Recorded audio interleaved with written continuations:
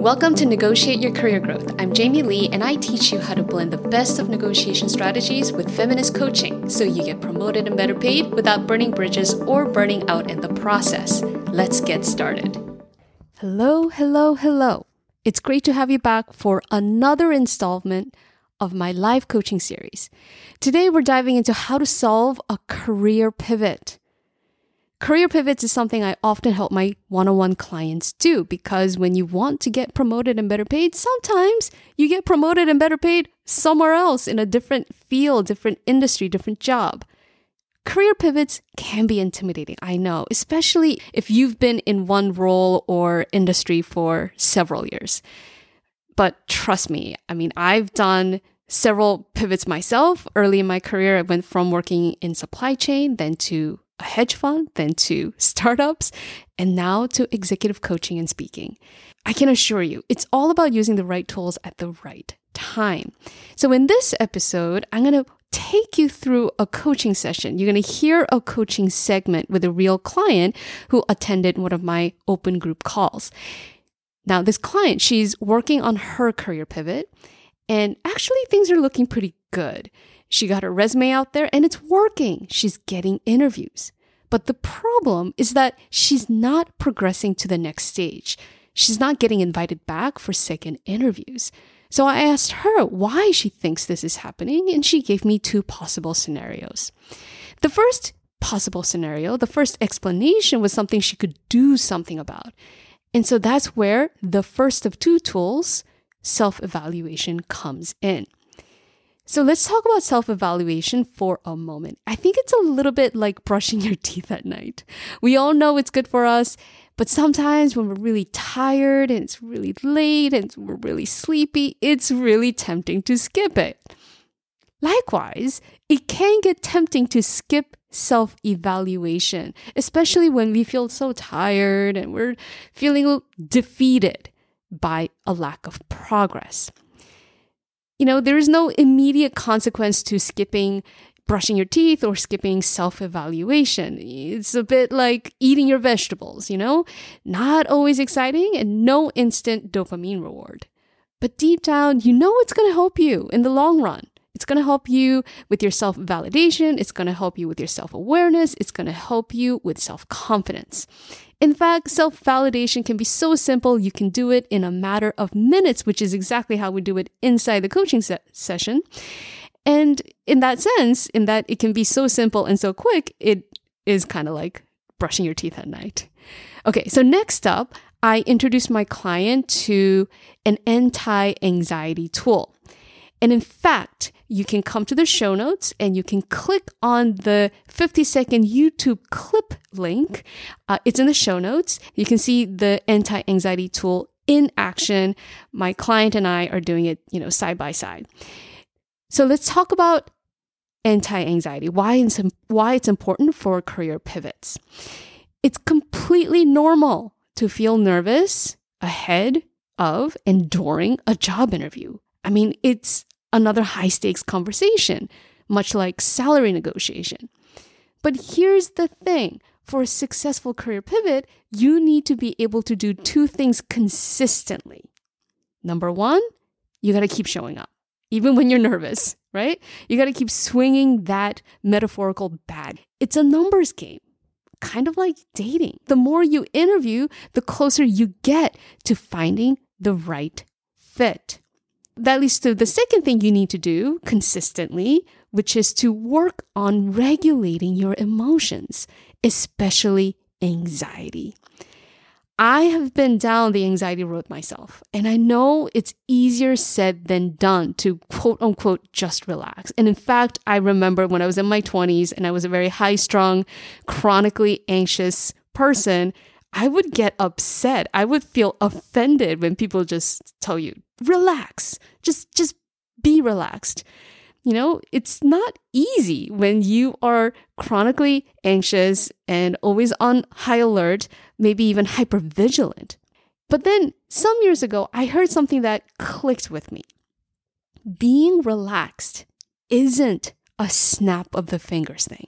It's not. It's not just turning off your anxiety with a snap of a finger. It's impossible. But it does take effort and consciously working on it. And maybe because I'm type A, or maybe because I like putting in effort, that clicks with me, right? Relaxation, reducing your anxiety is a byproduct of your brain's conscious effort. You really have to work on it. And when you work on it, you can see results. And that's why I have added anti-anxiety tools to my coaching toolbox. And that's why I teach them to my clients ahead of negotiation, ahead of interviews, ahead of high stakes conversations, right? Ahead of presentations. Because anxiety can hold us back from accessing our creative genius, accessing our whole brain, accessing the cognitive powerhouse that is in our brains. And it can hold us back from confidently showing up, confidently communicating our values, our future potential. And it can hold us back from showing up and being our authentic selves. When you can regulate your emotion, when you can reduce your anxiety, when you're relaxed in the moment, you're present. And now when you're present, you can exude presence. And sometimes that's what we call executive presence. And when you exude that presence, people can relate to you. And when they do, they can see you. They can imagine you taking the lead in difficult situations. They can imagine you being the manager, the director, the VP, the executive that they want to hire. So that's why anti-anxiety tools are powerful, useful, and necessary. And you're going to watch me or hear me. Either way, you can watch the YouTube clip or you can listen to this podcast. Stick around as we dive into those tools. I demonstrate them in this live coaching segment. And again, I invite you to try them on for size. Test drive them for yourself.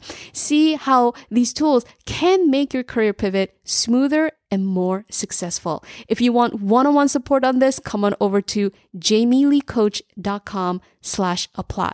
JAMIELEECOACH.com/apply for all the details on my coaching series.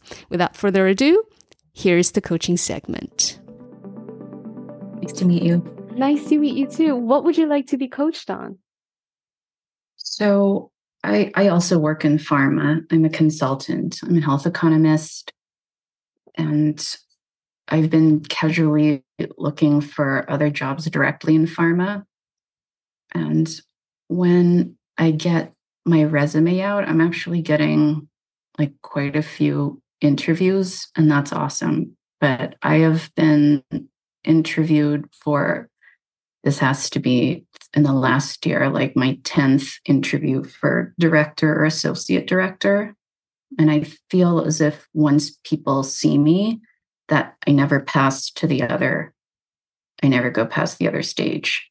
And it's just not suspicious, but it's just concerning to me that this has happened so much that they look at my resume and they say, oh, this is someone who can be a director. I'm going to pause you right here. Mm-hmm. Okay. What is your best guess as to why that's happening? The best case scenario is that I just have to work on my interviewing technique. And, the worst case, which may be realistic or not, is that there's a bit of racism going on, or I was told before that. Okay, I'm going to pause you one more time. Yes. Right? Mm-hmm. You said it could be this or it could be that, right? So before we go all the way into this, let's think about this first, which is like something about the interview technique, right? And a skill that I teach my clients is the skill of self-evaluation. And, it's really simple. It's like, okay, what did I do well? Even if the outcome was not what I wanted, how can I validate the things that I am doing well, right? So I have more agency over like how confident I feel. And then I could ask myself, what do I think I could be doing differently or better, right? So let's just do a mini one right here, right now. What do you think about that? Is that cool? Yeah, we'll do it. Okay. So can you think about like the most recent interview that you did? That was this morning. Oh, okay. So fresh. So good. Okay. Amazing. So before we think about anything else, what do you know that you did do well? Did you show up on time? I did. My Zoom cut out, so that wasn't great. She seemed okay with it. But your Zoom cut out, and then did you come back? I did. So what did I do well in the interview? She asked a ton of behavioral questions kind of to throw me, but I'd actually prepared and I answered well. This was actually one of the better interviews. We'll see how it goes. But okay. So you showed up, you came back despite technical difficulties. Right. And you prepared. Right. Amazing. Yeah. That's so good. Okay. Like, And what else made this better than other interviews? What made this interview better than other ones? Well, I was more prepared. As I said, I've had a bunch of interviews previous to this, but also I felt comfortable with her. She was like 10 years older than I was. She was a woman. She was also working from home. But that's not always going to be the case. So if an older white guy shows up in a suit with, okay, I'm gonna pause you here, and it's like I'm gonna pause because right, we're still working on what went well. On myself, right. Okay. Yes, I mean yes. So, is there anything else that you're like, yeah, I did answer those questions. I did have my stuff. I do have experience. What did I do well? She asked a lot of behavioral questions. I was actually prepared this time. I did a lot of homework, and I think that really helped this time. Right. Okay. Yeah. Good. And what do you want? What do you think is something that didn't go as well as you would hope?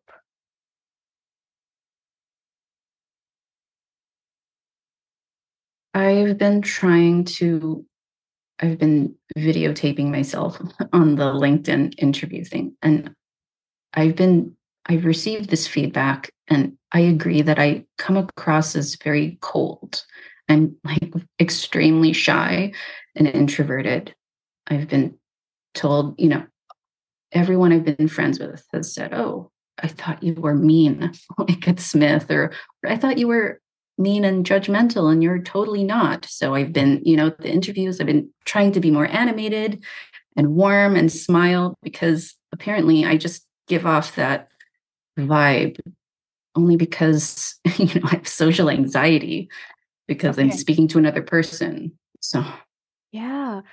Hello, Smithy. I'm also Smithy, and I've also gotten that feedback that I come off cold, kind of almost like a snob. Yes, yeah, so mean. And people don't realize it's not that like I don't like people or that like I'm judging them. It's actually you're a person and you're talking to me. Yeah, and I'm actually, what I do know is that when I give off that vibe, I'm not saying this to you, but for me, it's when I'm in my head worrying about that's for sure. it's true. It's so true. Right? And when I'm busy worrying about me, I don't have as much capacity to engage. That's true. And to really listen, right? And I want to just a small observation that I'm making just in the few minutes that we have been talking. I've just noticed that, and you could tell me if I'm totally wrong, it seemed that like awkward for you to make eye contact. I don't actually know where to look. Is this eye contact or? Well, if you are. Is it so into the camera?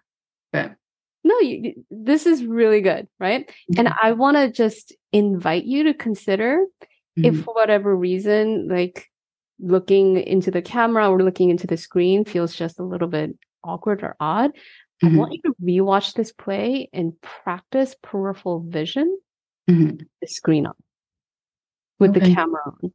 Right? With that said, you've mentioned in this conversation that if an older white man comes onto the screen, you feel a little bit anxious.